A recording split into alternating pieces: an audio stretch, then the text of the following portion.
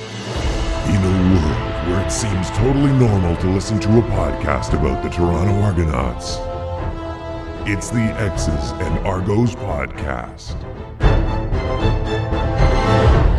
Welcome to a special edition of the X's and Argos podcast brought to you by Funny Bone Broth. My name is Ben Grant, and joining me this week, special guest co-host, I've got author Paul Woods, author of Year of the Rocket. Paul, thank you so much for joining me and making this possible. I'm really excited about this. Oh, Ben, I'm excited too. Thank you. I mean, I think you do a great job with the podcast. To be called your co-host is an honor. Trust me. Well, I appreciate that. And, you know, I want to spend some time today for sure talking about your book, Year of the Rocket. I'm really excited about it. I loved your first book, Bouncing Back, and we'll talk about that a little bit too, if that's okay with you. Absolutely. But why don't we start off by just kind of doing a state of things at the moment, because we're basically at the halfway point in the season. The Argos sometimes have looked great, sometimes have struggled. I would love to hear your thoughts on where the team is right now. Like, how do you feel when you look out onto that football field? Are you optimistic? Are you nervous? Where are you right now? Yeah, I'm very optimistic. I'm bullish on the team. I think they're frankly, to be 4-3 at this point after the schedule they've had is great. 4 of the first 7 were on the road. They played the Bombers twice. They played the Tiger Cats twice. They played the Stampeders when we thought the Stampeders were going to be a dominant team. They haven't had a chance to play the weak sisters, the Ottawa Rough Riders. I'm dating myself, the Ottawa Red Blacks. I'm very and I think that we've seen an enormous amount of depth on the team. I mean, they've obviously had tons and tons of injuries in pretty well every position. And I love what I'm seeing from the guys that have stepped in for the most part. I mean, I've got some areas where I think they need some improvement, and I'm glad to talk about that. But I'm really impressed with the Canadian depth. I think their last 2 drafts have been unbelievable. I think I heard that they've played 10 Canadian rookies already in the first 7 games, which is just about unheard of. I mean, that's 2 draft classes that have basically been already on the roster, and guys are contributing. Some guys are contributing incredibly well. I mean, Peter Nicastro is a starter at center, and he's going to be a starter for a long time. They've got Brissett has contributed at receiver. And they've got guys that were drafted a couple of years ago, like Shane Richards, I think has been a revelation at the left guard spot since Blake went down and Nicastro moved over. I'm very impressed with the depth and also the international depth, the American players. I mean, they've had so many injuries on the defensive line, it's ridiculous. I mean, the guys that we thought would play, Shane Ray, Coney Ely, Cordero Law, we barely seen them. They've had injuries at the back end. They lost Robertson Daniel after week 1. They've lost other guys back there. Now we're playing without 2 starting national linebackers. So I am super pumped about the team. It's pretty clear now that we've been through 7 games that Hamilton is better than they looked at first. I mean, they looked pretty awful in the first 2 weeks. And I thought, great, good. It's going to be easy to get through the East. I don't think it's going to be easy to get through the East because Hamilton's defense is really tough. Although, I don't want to overstate that because the league has become so defensive oriented that almost everybody's defense looks good to some extent. I think we can beat Hamilton. I think we can beat Montreal. I think we can come out of the East. If we get everybody healthy, we're going to have loads of more people than we can use. I'm very interested to see what Chris Jones decides to do personnel-wise and scheme-wise. I'm sure that what we saw the other night was only a taste of it. In fact, I think it was almost a weird hybrid. I mean, it was him and Stubler kind of teaming up. And my sense was that really wasn't a Chris Jones called game. But I was very impressed with the way he dialed up pressure on that one play that led to the Richardson interception. It was the one time I really noticed a heavy blitz. I think they ran rush 6 guys on that play. You would know because you follow that stuff even closer than I do, Ben. But I thought, man, there's pressure coming. And then sure enough, he got the pick, right?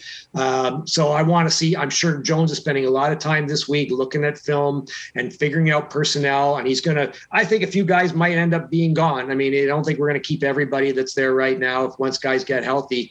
But I'm looking forward to seeing what we can do when we get everybody going in his scheme. I like the two running backs a lot. I like the fact that we're using two running backs quite often. That's so unusual. We haven't seen that in this market. Oh my God. Like, I don't even remember the last time we had an actual two-back set. It's way before Milanovic and Trestman. It was just like unheard of to think that you'd use two international running backs at the same time. And they're using them in creative, clever ways. They're doing gadget plays. They're pushing the ball downfield. As you know, from reading me online, I like McLeod Bethel Thompson a whole lot. I was impressed, and I am impressed with Art Buckle. I mean, he's done some frustrating things. He's dropping the ball way too much. He's not protecting the ball either in the air or in his hands as well as he needs to be. But he's clearly got a lot of potential, and he's already sort of realizing some of that potential. I think McLeod Bethel Thompson, I was not at all surprised he played so well the other night or against Calgary in week 1. I believe the guy is ready to be a starting quarterback. We'll see what they end up doing. I mean, I think we're going to see both guys at times throughout the rest of the season. Who ends up being the starter, assuming we get into the playoffs, and I think that's a pretty safe bet. We'll see. But I like everything about this team, basically, other than the fact that they've done stupid penalties and stupid mistakes at inopportune times. They've made, I mean, of the 4 wins, 3 of them were arguably made way harder than they needed to be. We should have beaten Winnipeg by 20 points. We should have beaten Hamilton by more than a point. We should have beaten Montreal by more than 3 points. We let those teams back off the mat. So I like to think that means we're learning how to be better, so that when those games happen in the second half of the season, we aren't going to take our foot off the throat, and we'll start winning games by bigger. Sorry, that was a long answer, but there you go. No, that's great. And just to comment on a few things that you said there too. So, well, the Chris Jones blitz that you talked about, I think that was the only, super pressure of the game, the only dog blitz that he sent. It was cover 0. Charleston Hughes ended up actually backing out of that. He was supposed to rush, but he saw that he wasn't going to get through. He backed out a little bit. Wow. That created a weird space issue, and that kind of allowed Shaq to break off his guy, and that led to the pick. That's where I love hearing what you have to say, because you see things.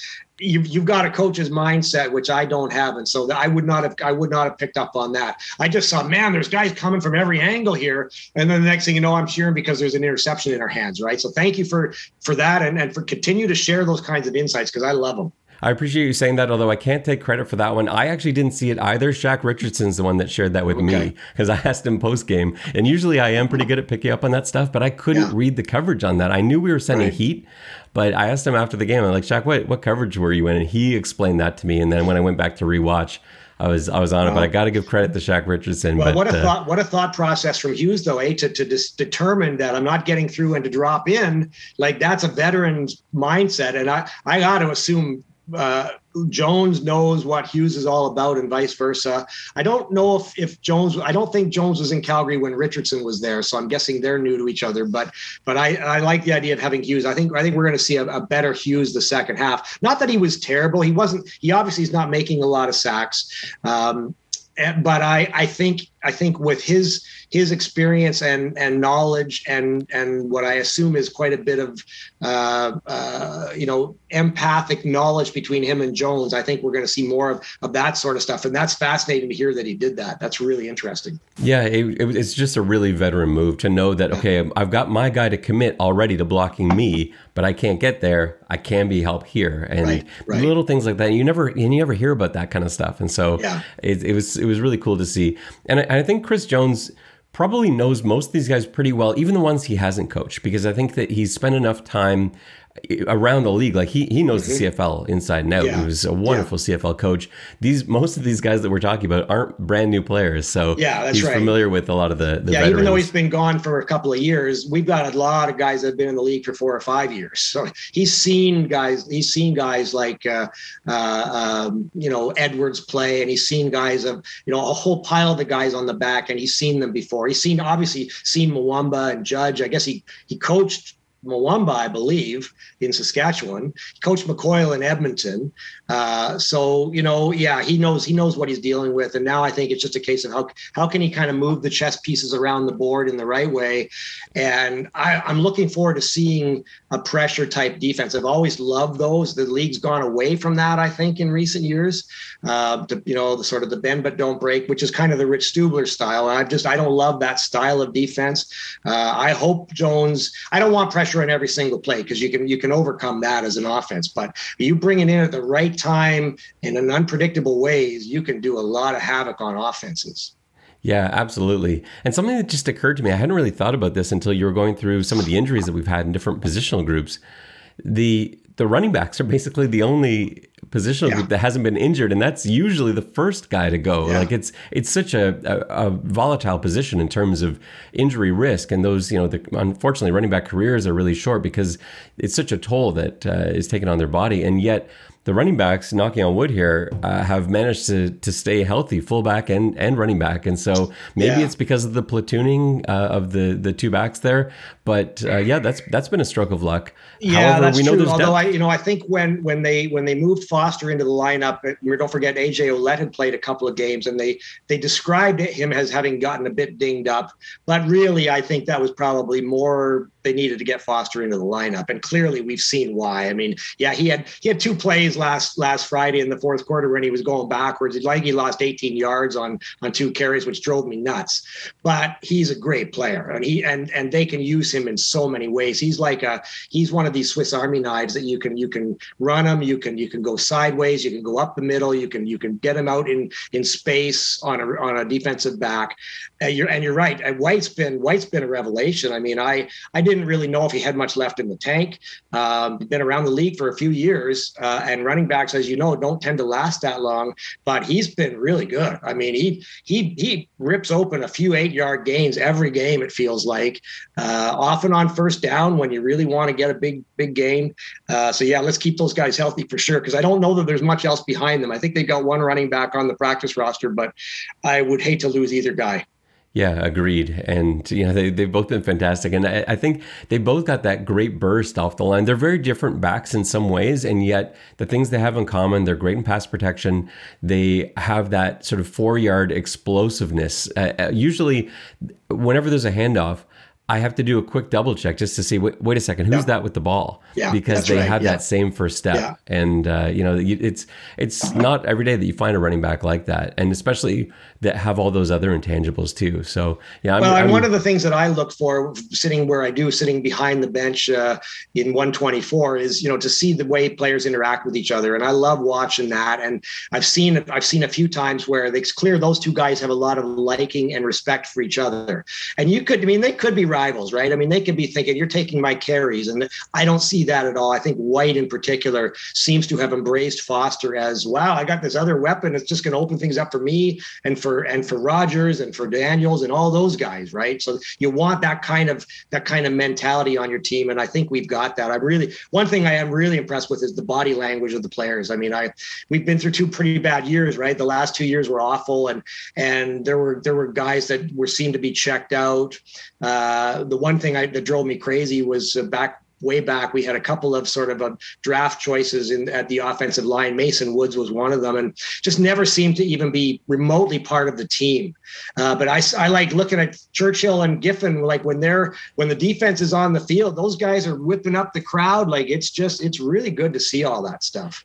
The camaraderie is excellent. It's something I noticed right away in training camp, and it's something that I haven't really seen before, not to this level, certainly, where anytime there was a break, there was a veteran player talking usually to a younger player and trying to coach them up, trying to work on something. When practice would end, almost nobody would leave because everyone else wanted to, they wanted to stay, they wanted to pick brains, people wanted to help out a little bit. And like you're saying with White and Foster, that's true with pretty much every positional group. You've got a veteran guy who in some teams might feel threatened by the younger guy coming up. And in this case, that's really not what's going on. They're trying to make the whole team better. And so you get guys like Sam Machampong, who's learning from this great wealth of knowledge that they have in these American defensive linemen. And you've got some of the CFL rookies like Jamal Peters, like Tristan Deku, who are able to pick the brain of Shaq Richardson, and he's so happy to help them with it. And Jeff Richards, and they're passing on what they know and trying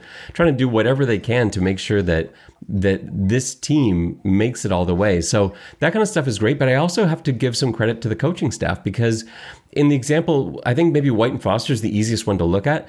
But after that big breakout game that DJ Foster had, I think, maybe White was thinking to himself, what's going to happen here? Is this going to be his job now? Yeah, right. And good on the coaches for going right back out with White and saying, no, Foster's great and we're going to use him. But, you're the guy. You're still starting. You're on the first series. Yeah, that's right. A couple of things there to just pick up on your comments. Acheampong's been a revelation. The guy has been really strong. I'm so happy with his development, because we obviously needed it when Mulumba and Judge went down. He had to play almost every snap last week. I think I saw he sat a little bit in the second quarter and the fourth quarter when they had Robbie Smith in there and Hendricks. But for the most part, it was the main four guys played most of the game. And he's been very, very good. The other thing on the coaching, I do want to say one thing. I mean, I actually really like Ryan Dinwiddie a lot. I think he's got all of the makeup to be a long-term successful head coach in this league. I love his confidence. I love his attitude. He's got to get a little bit more conservative at certain times, man. They've thrown the ball in the fourth quarter with leads to protect. And I think you're just burn the clock. We got White, we got Foster, man. Like, why are we throwing the ball? I'd rather we got a great punter, hand the ball to White, let him gain 4 or 5 yards and then let Beatty kick it downfield. Don't be throwing the ball and getting an incomplete pass and stopping the clock. Right. So that's my one complaint about Dinwiddie, is that I think he's maybe a little too aggressive at times, but that's compared to what we've had where guys were never aggressive at all. I'll take it. Yeah, I'll take aggressive over passive. I think you're right, though. There needs to be a balance. And I think part of that is working with, we're maybe thinking of the end of that Hamilton game specifically, but I like taking chances. I like that he had faith in his quarterback to make the throw, but that's a situation where he's got to be sure his young quarterback knows I can't just throw the ball up, because even in that situation, that interception, that horrible interception against Hamilton, the throwaway is also no good. You want to take the sack because that keeps the clock ticking. Exactly. Yes, that's right. And, to be fair to Dinwiddie, we threw the ball with 14 seconds left or something in the first half through a deep corner route, led to a touchdown. Like that's the kind of thing we would have never seen under Trestman or Chamberlain or even under Milanovic, right? They just wouldn't have tried that. So that was the game changer. That touchdown, I think it made it 21-10 instead of 14-10. Huge momentum swing right there on that ballsy, gutsy play. So gotta love that.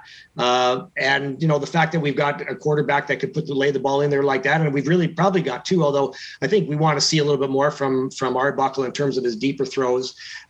He's clearly got a good arm. He's got to kind of get it in check properly. But that was a great throw that McLeod Bethel Thompson threw, and that was a Ricky Ray type pass.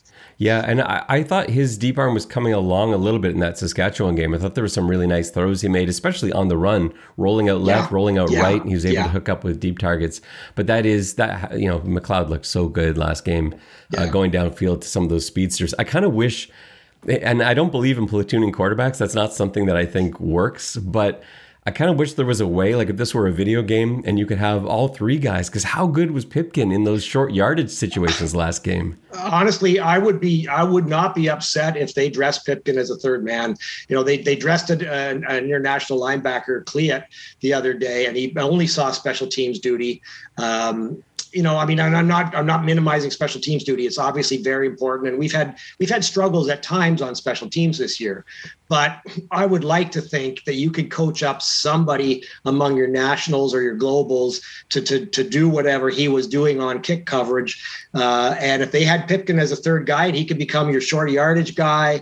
And then maybe, Hamilton did it a few years ago where they ran. I think it was when Collaros. I may be wrong on the memory on this, but I'm trying to remember. Was it when Collaros was still there, but they would put Masoli in for certain packages during the game, and then eventually Masoli became the starter. I think that's what it was. But so you're right. You can't rotate the guys. It's not like Joe Theismann and Greg Barton. Every series they take turns, and you can't predict who's going to get hot or who's going to get hurt. So you don't know for sure that you're going to be able to use both guys the way the Argos kind of used Holloway and Barnes way back in the 40 years ago. But I would like to see both guys playing, and I would definitely like to see Pipkin in for some packages as well. He brings a whole different dimension as a guy who can run. We saw he looked like he could have really broken free on one of his carries last week. He was sort of one tackle away from busting a longer one. So, man, I wouldn't mind seeing the third guy dressed and instead of a third string linebacker, which is basically what they have, right? Yeah, it's a tough call, but I'm starting to agree with you because I think, whoever you start, whether it's Arbuckle or McLeod Bethel-Thompson, I think if either one of those guys gets injured, the other one of the two has to go in. Yeah. But like you say, there's got to be some value in having Pipkin on the dress roster because it's so exciting to watch, and it just gives an opposing defense that much more to prep for. The more work you give for the opposing defensive coordinator, the more watered down their defense is going to be. Whether it's they're preparing for no huddle or they're preparing for packages, give it to them.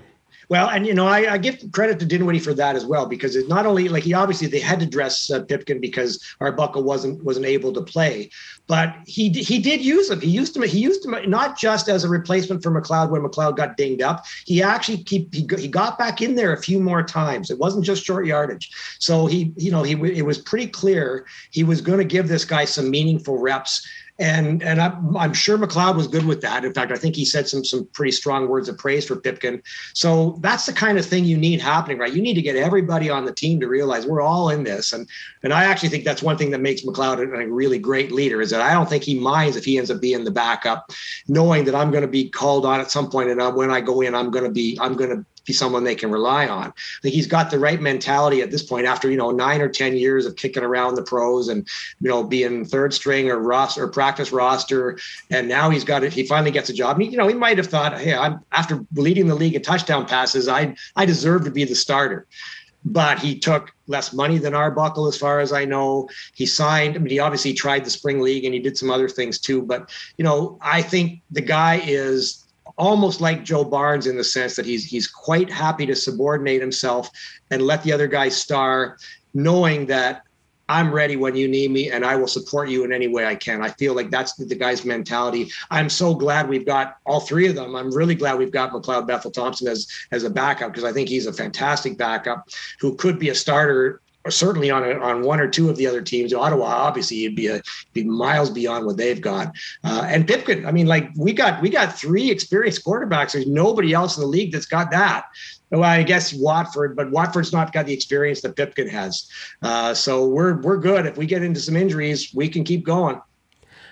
I love you described the sort of Zen attitude that McLeod Bethel-Thompson has. He talked about that very openly after last game, because I think he wanted to make clear that it is a really good relationship in that quarterback room, because of course media, it's something that there's maybe blood in the water, people looking for a story. Is there a quarterback controversy? People love talking about that, writing about that, and he wanted to get out there right away and say, look, we all get along wonderfully, and they really do, and you see that at practice the same way I described it with other positional groups.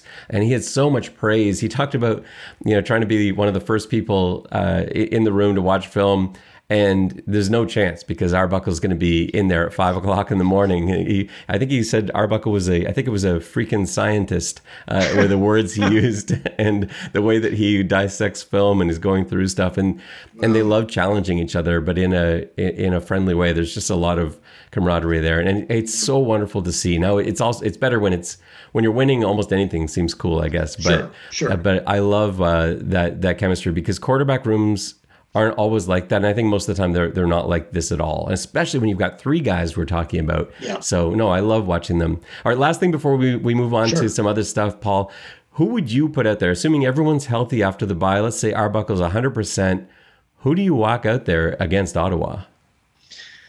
Well, You're not going to be surprised to hear me say, Ben, I would go with McLeod Bethel Thompson. I felt from the beginning that he is the guy that's most ready this year. I mean, we want to keep Arbuckle for sure. He's 4.5 years younger than Bethel Thompson. He's got an unbelievable upside, and you can't sort of, make him feel like he's not got a future here. But I also don't want to give him the job based on the idea that, well, this is going to be our man for the future, so let's give him the job now, because he's only on a 1-year contract. And we know Ottawa is going to be looking for quarterbacks in the off seasons. And, he was there for the season that wasn't. Could they bring him back? They could try.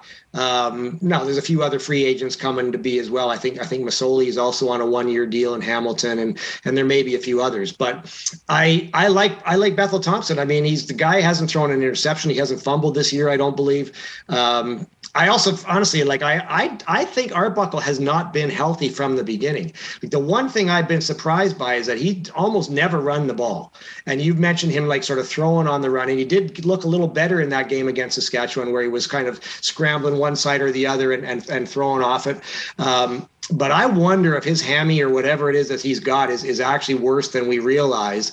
And you're going against Ottawa, so like it's not like you have to really. You don't ever take a game for granted, obviously, but you got to figure we're going into that game as heavy favorites at home. Ottawa is going to be playing possibly, two kids that have never played, or even, a third kid who's never played in this league before.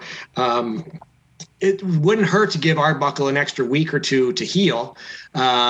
And, what's the harm in that? I guess there's the risk. There always is the risk of a quarterback controversy. And even though we don't have a lot of media following the team every day and asking tough questions, it'll get mentioned on TSN and it'll get into Frank Ziccarelli's column or whatever. And I don't want that. I don't want anything that's going to kind of damage what I think is very, very good chemistry in the room. But I don't see a lot of downside against Ottawa. I just say, okay, McLeod, take another week. Nick, take another week to get healthy, and then the schedule gets harder after that, right? So that's what I would do.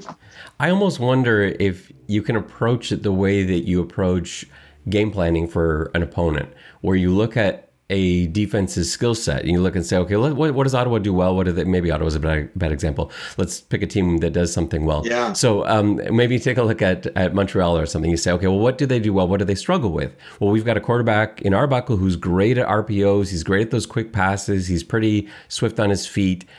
He's great at reading complex coverages. And so if that's what this game calls for, we use Arbuckle. If you got a team that really struggles downfield, they don't, they tend to play a lot of the same coverage. They show a lot of man, especially. Right, McLeod's great with that. Right. Then that's the guy where you go with. I'm glad it's not me making that call, because it's unconventional. And if it doesn't work, you're going to get blasted for it. But I wonder.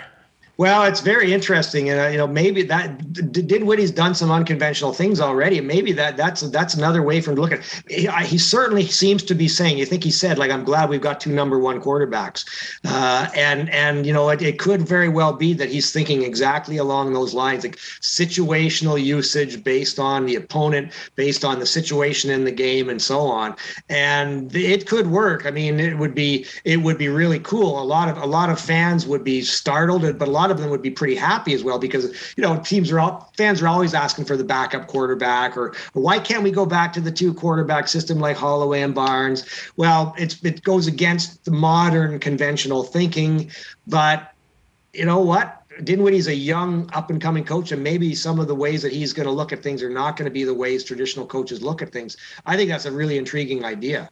If you want a game plan where you're going to go a lot of deep corners or deep posts or something against single coverage, maybe McLeod Bethel Thompson is the guy. If it's going to be a game plan where you've got to maybe have more running action and more RPOs and so on, maybe it's Arbuckle. Could you sell those guys on that? I think you could. I mean, you could definitely sell Bethel Thompson on it. Whether Arbuckle would feel like, man, every game I'm sitting, I'm not accumulating stats for my next contract. I don't know. I'd like to think he doesn't look at things that way, but who knows, right? Yeah, exactly. And but I do think if there is a room that's going to buy into it, I think it's this quarterback room. Well, you're talking about Holloway, and I want to transition into talking about your books, and I want to actually start with Bouncing Back just for a second, because Paul, I love this book, and there's a few reasons why. First of all, it brought me back to my childhood. My first Argo memories are Conrad Holloway. He was the first athlete I idolized as a kid. So I didn't really tune into the Argos until he arrived. And I guess I think it was actually, I'm not sure if it was 81 or 82 where I sort of started tuning in. In my memories, I was too young to really know exactly where in my life I was, but I do remember that 83 season pretty vividly, and that's where things really started to come to life for me. What I loved about reading this book is that it's such a difficult story to tell. Either one of these stories, because there's so many people involved. And I know trying to keep track, usually you're following a story like this, trying to keep track of names, trying to keep all the loose ends together. I don't know how long exactly it took you to write both of these pieces, but the best thing about this book, aside from the amazing story that it is, there's not a moment that you introduce and then walk away from. Every question that I had was answered at some point. There was never something that you forgot to tie up, that you didn't follow up on. Any name that was brought in, there was a reason for it. It was going somewhere, and you saw us through to the end of that story. And it just made this thing come to life for me again. So I'm going to say this with both books, I'm going to absolutely say, if you are watching this right now, then you're certainly enough of an Argos fan that you have no business not owning both of these books. So you've got to find a way to get both of these books in your collection. And this one is especially easy to find right now. So we'll get into that in a little bit. But, this absolute joy reading this, Paul. So before we talk about Year of the Rocket, I just want to say, again, thank you for all the work you put into this. I know it must have taken ages, but yeah, an amazing read for an Argos fan. So well, thank you, Ben. That's very kind of you to say that. And I mean, I'm obviously very happy and proud of Bouncing Back. And the funny thing is, it took a lot less time. It took way less time than Year of the Rocket. It took me from conception to publication. I think Bouncing Back took 14 months, which is just ridiculous. Like, it's so fast. It was, I mean, and as great of a story as it was, and there's a lot of threads to that story, as you know from having read it, it wasn't as big and sweeping as Year of the Rocket is. And I also was just kind of, I didn't really know what I was doing, and I just motored. Like I interviewed less than half as many. I think I interviewed about 45 or 48 people for Bouncing Back, and it was more than 100 for the other one. And I had a lot more like printed and visual and video research material for Year of the Rocket than I did for Bouncing Back. So there was more to kind of pour over. That's why this one took like 4.5 years. But yeah, I mean, I started writing that book in, I think it was May of 2012. And I knew that the 30th anniversary of 83 was going to be the following year. I said, okay, I got to get this thing ready for the start of the next season, which is basically 14 months from now. As it turned out, I ended up writing the bulk of it in about, I think it was like 2 big, really intense writing sessions that sort of went on for about 3 or 4 weeks each. Most of the book was written in those two chunks of time. It's funny, I didn't really figure out my writing style exactly at the beginning. And so there's one of the things I'm not super happy about Bouncing Back is that I feel like the writing is a bit inconsistent, in the sense that even though I think every chapter is good in its own way, I think I sort of found my voice a little bit more towards the last 7 or 8 chapters that I wrote, which are mostly the last 7 or 8 chapters of the book. I wrote it pretty close to chronologically. And so when I read it, and when I go back and look at it now, I go, yeah, the first few chapters, I was still, one of the things that you may have caught from this is that there's a lot of segments in the book where I will run like 4 or 5 quotes just separated by boldface, like Paul Pearson, and then what did he say? Terry Greer, what did he say? Without me sort of writing anything at all. And the reason for that is that I originally was going to do it as an oral history. It was going to be, the whole book was going to be written in the words of those who were there and who did it. And that was my initial vision. And it was only after I started working with an extremely good editor, Don Gibb, that he said, look, you're part of this. You know the story as well or better than some of these guys, and you lived it. You need to be part. You need not to make the book about me, but your perspective needs to be captured, and you can do that by how you stitch it together. And so that's what I ended up doing. And so as I got deeper and deeper into it, I was more confident with my own ability to sort of tell the story in the way that I wanted to tell it, and then weave in the quotes and the comments from those that were there and the things that were in the newspapers or on TV or so on. So it's a little bit muddled, I think, in the style, but it does capture a really good story, and I think it captures it in a really good way. And I mean, what's obviously self-serving for me to say, but I agree. Anybody that loves the Argos would find the stories in both books fascinating, because these are two of the most amazing periods in Argo history, the 81 to 83 period, to go from the worst team we ever had to the first Grey Cup champions in 31 years with many of the same guys. And then 91 obviously was the most magical, electrifying, crazy, spectacular year in the history of the team. I've always said probably not the greatest Argo team of all time. That's probably the 96, 97 Argos with Doug Flutie, who were just motored over everybody. But 91 is a way more fun and exciting year than 96 and 97 were, to me at least. And 91's got some other stuff. 90 was pretty interesting too, with I think the greatest offense in history. 92 had some crazy stuff happening, Rocket stomping on Andy McVeigh's head and so on. So again, it's kind of almost a 4-year story arc, the new book, but the bulk of it is 91, which is for sure the definitive Argo year in history, right? It's been around for, next year it'll be 150 years. There's never been a year like 91. There's never going to be another one like 91. And so that's why I did that book. And it did, as I say, it took me 4.5 years. It was a way bigger project to tackle. There's a lot of high praise for Year of the Rocket. And one of my favorite lines is Stephen Brunt, who said, if it was fiction, you wouldn't believe it.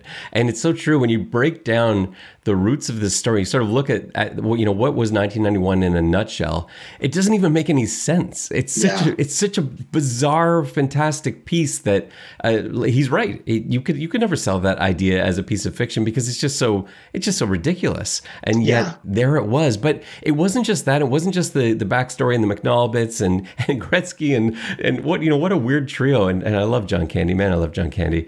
But the energy itself, and just looking at the Rocket himself, Paul, I was just getting into football at that point. I just started playing, and I got to tell you, I was obsessed with Rahib Ismail. I was a lifelong Michigan Wolverines fan, and yet I watched him at Notre Dame, and I was glued to it. And I would actually watch a Notre Dame game if it was on over a Michigan game because of Rocket, and that was saying a lot. And I wouldn't. And there were some great Michigan. That was a great Michigan team that year too. I think that was that Desmond Howard that year? Howard was there, and actually, of course, Rocket scored 2 kickoff return touchdowns in one game against the Wolverines. Right, I remember 88 that. and 92 yards in the same game, which is just nuts. So he was an electrifying. I say in the book, possibly, and I actually think it's probably true, probably the fastest person ever to play Canadian football. I mean, I get into his 40-yard time on the first day of training camp, and how everybody stayed to watch it. He was the last guy to run. It was the end of the second of 2-a-days, a second practice of the day. At the end of the afternoon, everybody's tired and hot, and everybody stayed to watch it. And of course, they only had hand stopwatches timing, not the electronic timing they have now, but the consensus was his time was 4.21. And the NFL has never had a 4.21 time since they introduced electronic timing. And when you watch the highlights of the guy on the field, like his first punt return on the reverse from pinball in that home opener, his burst was unbelievable, and it was like that all year long. I mean, when the guy got into the open field and turned it on, he was just running away from it. He was making a gap against the guys chasing him. Unbelievable speed. And there are guys that have track speed that can put up a really great time. You look at a guy like John Ross, for example, who, yeah, he's blazing fast on a track, but it doesn't always translate onto the field. And Rocket was one of those guys where he may have run faster on the field than he ran in that 4.21 that some people have contested. But Paul, I got to show you something. I went into my basement today to dig these out. So I want to, first of all, I got to preface this by saying I was working as a Toronto Star paper boy at the time. And so my salary was not terrific. And as a kid, I put all my money, every cent I had, into buying a collection of Rahib Ismail rookie cards. And for those watching on YouTube, you can see these here. There, man. Yeah. I wanted 25 of them. So perfect for the number. Yeah. What's so funny is trading cards were big at that time for about a 2-year window. So every card I own is worth nothing because that was the wrong era to collect trading cards in. But the guy that I was buying these from, every time he got a new one in the store, I went in and bought it. And he's like, you're going to lose your shirt on all these because they're worth more now than they will ever be. And I said, I know, but it's not about that. I wanted 25 because he was 25. Yeah. And that poster I should, this could look like a prop here. I got to show you all my 25 man, of these. You got them all. Yeah, right. They're all there. But, the poster that you have behind you, I had 2 of them in my room, to go along with my Icky Woods and Boomer Esiason and all my Bengal greats. But I had the Rocket up there, and I can't tell you how exciting it was. Well, I can tell you, you know exactly how exciting it was to go and watch a game because you did. But I don't know if I've ever experienced a sporting event that had the electricity of that 2 seconds. The last 2 seconds before he caught a punt or kick return, that when the ball was on its way down from its arc, you could hear the stadium. There was this noise that doesn't happen in any other moment in any sport, this sort of building feeling of adrenaline and excitement. And usually that's something, it's after the event. It's after the crack of the bat at Blue Jays game. It's after the touchdown is thrown. But with the Rocket, it was the anticipation of, oh my God, he's going to get the ball. What's he going to do with it? Well, that is so interesting. I'd never actually noticed that. I'm gonna go back and watch that because, of course, I've got this YouTube channel now called Year of the Rocket where I'm posting a lot of video from back then, and I have been struck by, as I've been going through it, and there's lots more to come. By the way, for those that are watching the channel, there's going to be lots more to come in the coming weeks. But I've been struck by the roar and the buzz when he gets the ball into his hands. Like it's especially on either a big return or a deep pass pattern or something.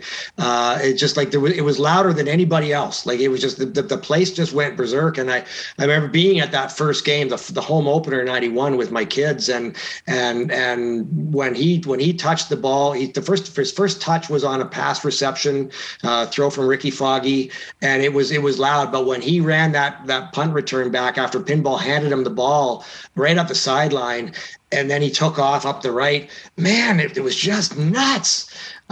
You'll love this story, by the way. I have to tell you, since you've got those cards, that was great to show those props. I actually cut a chapter out of Year of the Rocket about the card wars between AW and Jago. Jago being a mom and pop type Canadian sports card, football card company that I did a lot of work for over the years. I used to write the backs of the cards, and I got to know John Bradley very well. John's one of the 2 founders, along with Barry Goodman, and I remember talking to him in '91, and he was so excited. We're going to get Rocket. This is the first year we're going to actually produce wax packs and put them in Max Milks and Becker's and all the stores like that. Instead of just being for collectors only, 500 sets, they went mass. And then they couldn't get Rocket because the Argos and Rocket signed an exclusive deal with AW. And I had what I thought was a really interesting chapter about that battle between these two ventures, both of which ultimately failed. I mean, as you said, those cards are worthless. They mass overproduced, and for 2 years, 91 and 92, and the market was flooded with the cards. But it didn't really fit the narrative of the book. It sort of slowed things down. So I'm hoping I'm going to find somebody somewhere to publish the story, because I think it's a hell of a story. I give Jago a lot of credit. They kept producing. They went back to their old ways in '93. We're going to do 500 sets just for diehard collectors. We're going to charge players to have their card in the set instead of give them money like all the other card companies do. And they kept going, right? It's only the last few years that they've sort of gotten out of the business.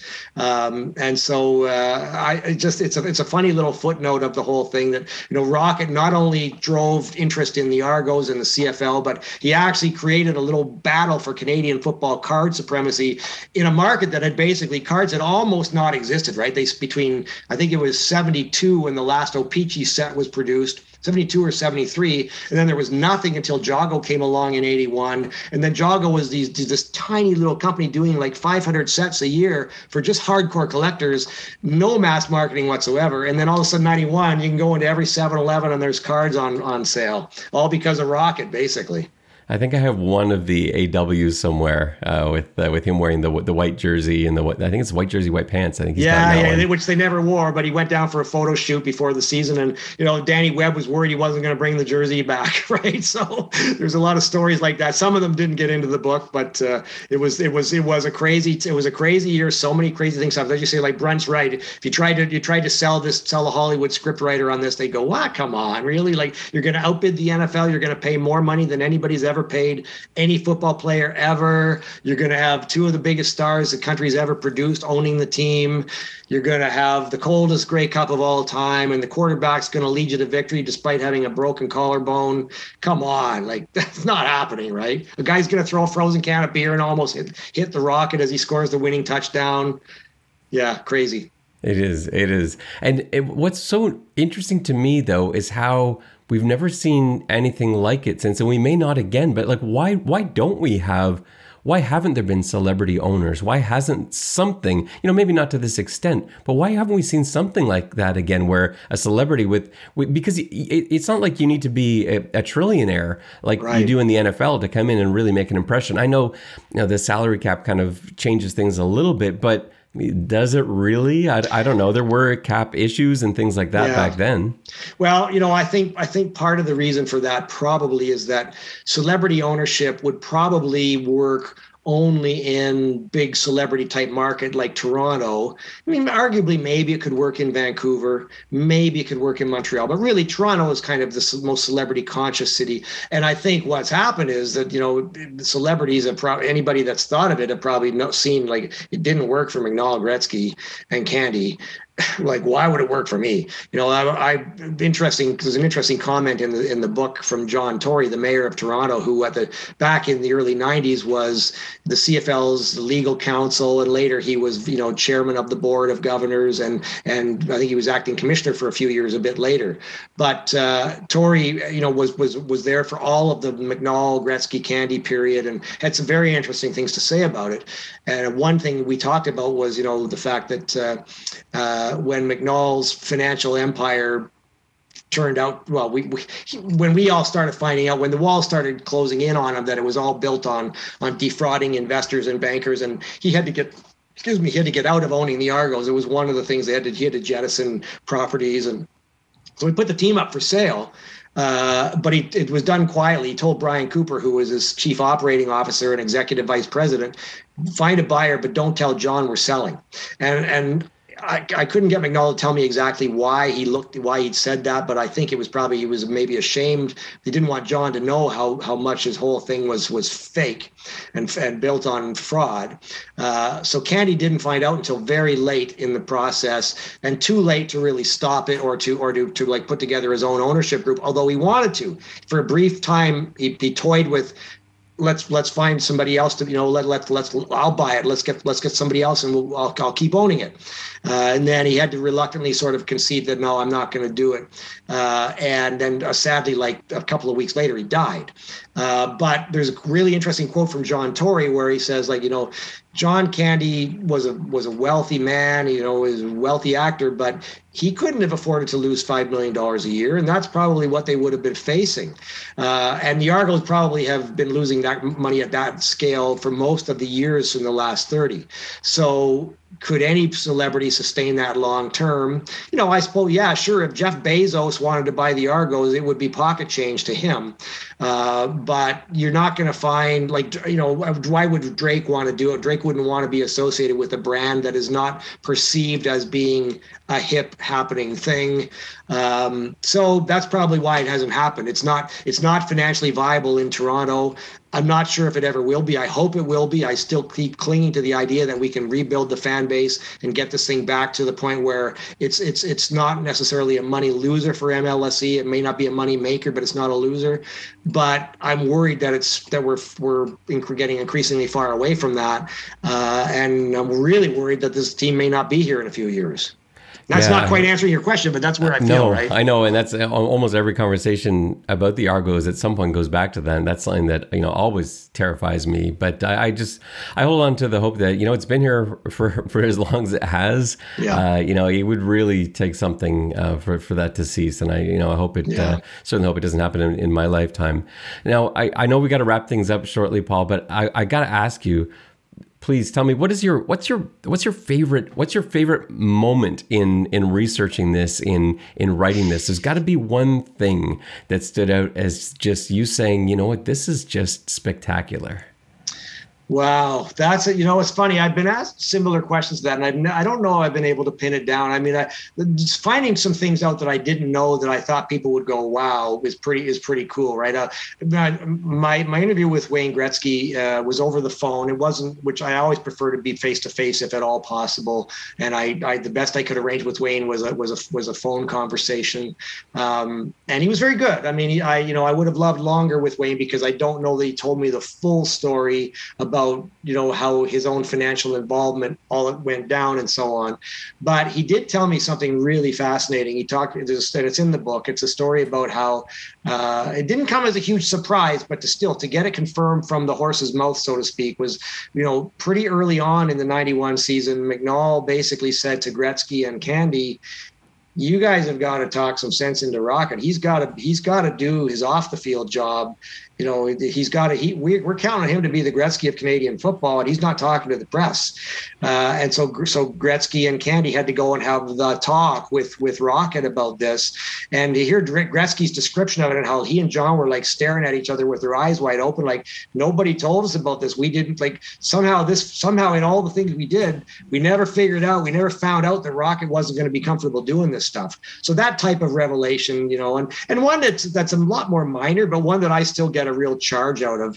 I went down to Los Angeles to do a bunch of interviews down there, including with McNall and Kelvin Prinster and other players, and Chris and Jennifer Candy and so on. And one of the people I interviewed was Laura Ornest, Harry Ornest's daughter, and actually I interviewed Laura in her home, and then we got on the speakerphone. We got her sister and one of her two brothers.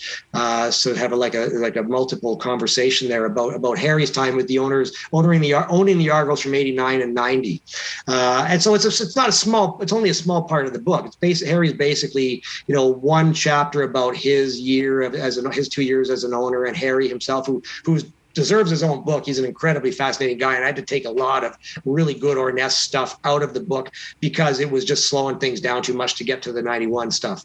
But Laura Ornest Harry saved a lot of stuff, and Laura Ornest had all kinds of files in her possession that her late father had left, and she let me go through the files, and there was some fascinating stuff in there, including this amazing page. Harry, I guess he used a typewriter, and at one point he took the Argos, I think it was the 1989 media guide, and there was one page in the guide about, with the biography of Harry Ornest. He photocopied the biography page of Harry Ornest, stuck it into a typewriter, an old school typewriter that would actually type on, and then he sort of annotated it with some notes. And so the description, in the thing was about how he became the 8th owner of the Toronto Argonauts or something, and just a little biography about Harry Ornest. And then in the margins, he writes this thing about, it's too bad I don't have it right in front of me. I could find it. It was really, really funny. He talks about how the team was, sold on this date to Bruce McNall, Wayne Gretzky, and John Candy. Wayne was essentially a silent partner and driven into the ground in less than 1 year. And then he's got, I find these letters that a letter that he wrote to McNall in '96 saying, you still owe me like $1.3 million. And we've agreed that you're going to convert some of it to stock in Hollywood Park Racetrack. And and then, so I'm talking to the kids, I'm talking to Laura and Mike Ornest and Cindy. And I said, so like, do you actually know like how much your dad got for the Argos? And Mike says, well, I think it was about $2 million. And at the time it was reported to be $5 million. It was $5 million deal. McNall's in for $3 million, 60%. Gretzky's in for $1 million, and Candy's in for $1 million. And Mike says to me, I think it was $2 million. And then I said, well, and he said, I know how much he ended up with because I've still got a copy of the check. And so he sends me later a copy of the check that was paid to the estate of Harry Ornest. He was gone by then. This is back in, I think, 2001 or so. Ornest dies in 98. McNall goes to the pen in 96 or 97 and is in there for 5 or 6 years, and eventually goes through the bankruptcy proceedings. And so payable to OFE Enterprises, which is Harry Ornest's surviving company, Harry's dead, is $230,000 or something like that. And it says 9.80%. So he got less than 10 cents on the dollar for what he was owed by McNall. And so, which leads me to the speculation, which I wasn't able to confirm, but I pretty firmly believe that when they made that deal, it was said to be $5 million. Gretzky wrote a check for $1 million. Candy wrote a check for $1 million. Bruce wrote a check for $0 and said, I'll owe you, Harry, I'll owe you $3 million. Never paid him. And Harry ends up getting Harry's estate ends up getting $200,000, which is 9.8 cents on the dollar. So finding that sort of stuff is just fascinating, right? To be able to actually see the check and to see the amount that was payable to him and to read his snarky comments in the margins of the media guide. There was one letter that he wrote to his lawyer when he fired a guy at the Argos, and then that there was a wrongful dismissal suit. And Harry was writing this letter complaining to the lawyer about the guy, and he was mad about the work he did, but he was really mad about the guy's terrible grammar. Like, it's just hilarious, right? So unfortunately, that didn't get into the book because the Harry chapter was too long and it was taking too long to get to 91. But finding that sort of stuff was a real blast. When I'd come out of some of those places and meetings and interviews, I go, man, this was so much fun, right? This sounds amazing. There's so many great stories like that, and what an awesome thing for you to have been able to dig all of this stuff up, because that's I feel very incredible. fortunate. I said to almost everybody I interviewed, I've got a solemn obligation to do justice to this amazing story, because it was amazing, and the more I talked to people, the more amazing it became. And so I did. I really felt like I've got to do right by this, and I hope the people that I wrote about feel I did. I don't know. I haven't had no feedback from them other than Dunnigan and Pinball, who both wrote nice blurbs for the book and did read at least parts of it and were very, very complimentary. But I want it to be, I wrote it because I thought this story deserves to be something that will survive and be told in 50 years or 100 years, because it is so insane. It's like you would never believe it could have happened, and it deserves to live on forever. It's not just a part of Canadian football history, it's a part of Canadian history. Two of the greatest figures Canada's ever produced. The intersection of sports and culture and celebrity and business, it's got all that stuff. So I'd like to think the book will still be in print long after I'm gone, and people will still pick it up and go, holy crap, that's unbelievable. So for any Argos fans, if there are any Argos fans that have not yet picked up this book or placed an order for this book, Paul, where's the best way for them to get hold of this book? So the best options right now are either to order directly from the publisher, Sutherland House. If you go on Twitter, you can find them at Sutherland Books is their Twitter handle, or look up Sutherland House on the web, and they'll ship it to you for free. That's $24.95. They don't charge shipping in Canada. You can also find it in Chapters Indigo. You can either find it in stores or you can order it through Chapters Indigo. The one of the weird and actually really annoying things is that it's not for sale right now on Amazon because of some stupid bureaucratic issues happening within Amazon. And so I'm just telling people, don't even try to order it there. You're going to be waiting for a long time. Now, having said that, if you're going to Argo games, it's in the kiosks. It's in the sales kiosks at BMO. and I will put in a little plug for the team. The next game on Wednesday, October 6th, is going to be the 1991 reunion game. They're going to bring up a bunch of players for that game, bring a bunch of them back. They're going to do a pretty cool thing. I've been involved in helping them put together a video presentation, which I think is going to be pretty cool. I haven't seen it yet, but I know part of what it's going to be like, and I think it's going to be cool. And so if you want it, you can buy it at the stadium. That's $25 at the stadium. And they've got copies in at least two of, I don't know if there's any more. There may only be the two kiosks. I'm not sure, but both the kiosks that I looked at in the last game had copies there. Not an unlimited supply, mind you. I mean, I think there might be between them, there might be 20 or so copies. So if you don't want to take a chance, go to either, look online, see if Chapters Indigo's got it in your neighborhood. Also, by the way, I always try to make a plug for the independent guys, right? Like I live in Burlington. A Different Drummer is a fantastic bookstore here in town. They've got copies.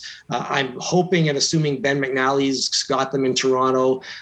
So if you do have a local independent bookstore that you like to frequent, those guys need business even more than Chapters Indigo does.